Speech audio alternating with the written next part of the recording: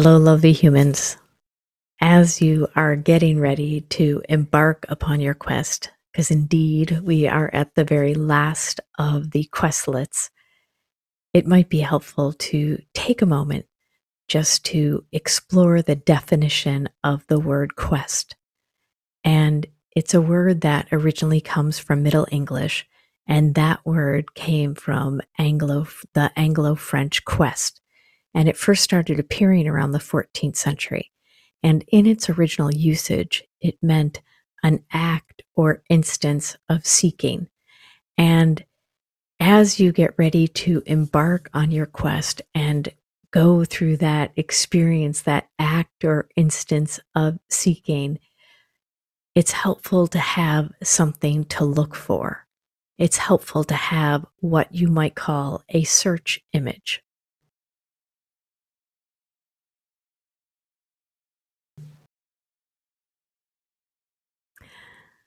I first came across the idea of the search image in Alexandra Horowitz's incredible book, On Looking, A Walker's Guide to the Art of Observation. And in it, she recounts the story of Look Tinbergen, who was a bird watcher. And he spent a great deal of time doing that, watching birds. Perhaps that was his quest. And what he noticed is that certain songbirds seem to have a preference for a certain type of grub or beetle, and that they would tend to seek out or search for that food. And he called this a search image, that they had this mental image or mental model of the food that they preferred. So it was like, no, that's not my favorite beetle. That's the other beetle. I don't want that. And so he called that a search image. The utility of a search image is beyond something that's helpful just for a bird to figure out how to find its favorite food. Search images are very helpful to us as well. Having this mental image of something that we're looking for then helps us to recognize it when we see it. As Horowitz writes, quote, "Search images are not just used or useful for finding prey or avoiding capture. They are the way we find our car keys, spot our friends in a crowd, and even find patterns that we had never seen before." And this ability to recognize patterns is such an inherent part of the improvisational mindset. And being able to direct or select our intention is also integral to that process. So if we go back to where we started with that definition of the quest as being an act or instance of seeking, and if we are seeking, it can be helpful to know what it is that we're looking for. And one way that we do that with the quest is by giving you a search image, or what we call a prompt. And I'll explain more about what the prompts are in a moment, but it makes that process of going out into the world with an improvisational mindset a little bit more manageable, because now there is something to look for. There is something to direct your attention. You're not just constantly bombarded by stimuli and having to pay attention to everything. You can be that simple act of paying attention can transform the ordinary to the extraordinary because you simply took notice of something. That simple act of attention can help us tune into the enchantment, to the stories, to all the things that are around us. And so in a moment, you'll be invited to open your envelope of prompts, the search images that will help you on your quest. I'm going to give a few guidelines for your quest. Before you embark on your quest, it's important to know a few things. And the first is that there is no right or wrong way to do the quest. It is as simple and also as complex as approaching the world with an improvisational mindset, guided by your search images, and seeing what happens as a result of approaching the world that way, and what insights, discoveries, and transformations occur as a result. And yes, of course, that's easier said than done. So when you are out on your quest, you might wonder if you're doing it right. You might feel that there's some trick or something to be done, or that it's not working, or that it is working. And your only charge is to simply notice that. And when in doubt, just look for something related to your prompt or your search image, or even go back to that image or that space or that place that you were looking at, that object that you were focusing your attention on earlier today. And then the last thing to remember, the next thing is that it's important not to do anything stupid or illegal. And then also just be attuned to your surroundings and attend to them. All right, so a quick recap. In a moment, after a short reflection, you will open up your prompts and you will embark on your quest. There's no right or wrong way to do your quest. After you are on your quest, we will come back for the story sharing. So plan to be back at the conference center by about 2:30. And also you might want to plan to set aside a little time towards the end of your quest to capture any insights, reflections, or discoveries that occurred during your experience. And then the final thing is that when you open your prompts, sometimes they might be different than what you expected.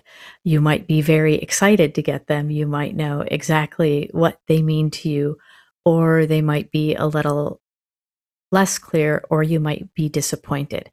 And that is just something to notice and something to pay attention to. And it's also something that you can play with. There's the alternate version where at times you move away from things or reject things related to your prompt, because in some ways that's its own kind of agreement, where you're noticing that those search images are not necessarily what you wanted to be looking for. So what can you do to align with that? In a moment, I am going to start the closing reflection. So if you don't have your brown envelope handy, you might want to grab that, because your quest will officially begin when you open the envelope. And then also, speaking of quest beginnings and quest endings, sometimes the quest can take a little while to get its momentum and feel like it's getting started. Other quests are very clear and bright and they start right away. And then sometimes too, the quest doesn't end. Sometimes it extends beyond the time of the workshop. Sometimes I have one participant who has told me that their quest is still going on. So if for some reason your quest, if you really feel compelled to continue it and don't want to come back to the venue for the story sharing, if you could please just send me a message and let me know that, so we don't worry about you, that would be great. And then when we come back for the story sharing, you might want to take a little time or plan a little time so that you have some time to reflect on your experience. And then also with the story sharing, it's not a performance, it's just a way to share reflections and stories of our experience as a way to continue that sense-making process, and then also to benefit and make connections that you wouldn't necessarily make because you were able to hear about others' experiences. And then also with that, sometimes people have very profound or moving experiences during the quest, and when they come back, you might not be ready to or want to share a story about it. So the story sharing is completely optional. And then also with that, it's a really wonderful thing. So I think that gets us through all the quest housekeeping. And so with that, just go ahead and be in a place, if you are walking or moving, where you can just kind of take a moment to pause and be still for a moment, and we'll do the reflection and the opening of the prompts, and then the quest.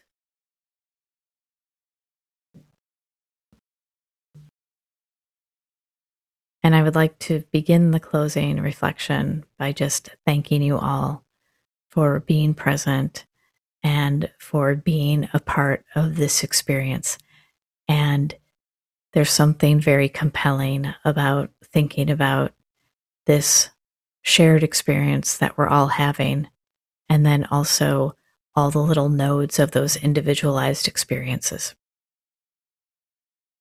And that brings us to our very last questlet. And if by any chance you are back by the place where you started the workshop, you can return your gaze to the object that you were looking at. And if not, just find a point to softly focus your attention. And just take a breath. And as you soften your gaze or close your eyes, I invite you to take a moment and do a little mental time travel through the experience of the workshop today.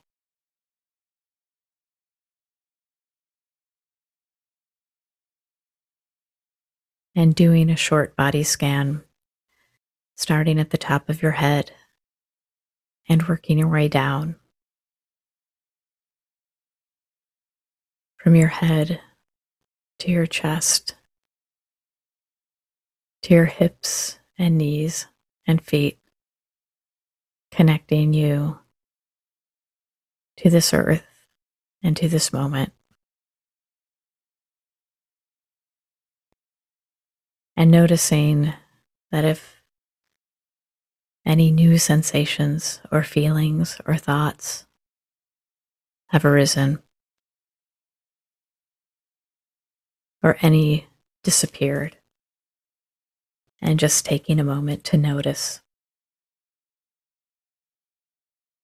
And a breath. And then putting your hand to your own beating heart and connecting to the tiny wonder that it is.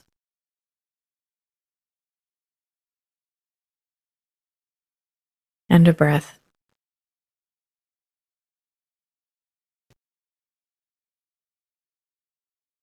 And just taking a little trip through the day and noticing what changed or transformed, what patterns appeared, what patterns disappeared, what enchanted you, what stories from today do you want to reach out, grasp, and pull towards you? What new stories await? What new things will there be for you to discover? What is it that you will be searching for?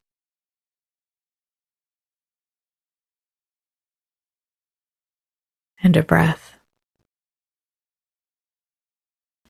And again, putting your hand to your heart and noticing your feet on the ground. And that if any moment during your quest, if you feel disoriented or lost,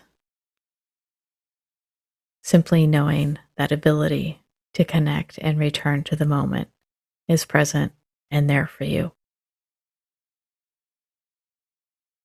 And in a moment, I will invite you to open your envelope and begin your quest.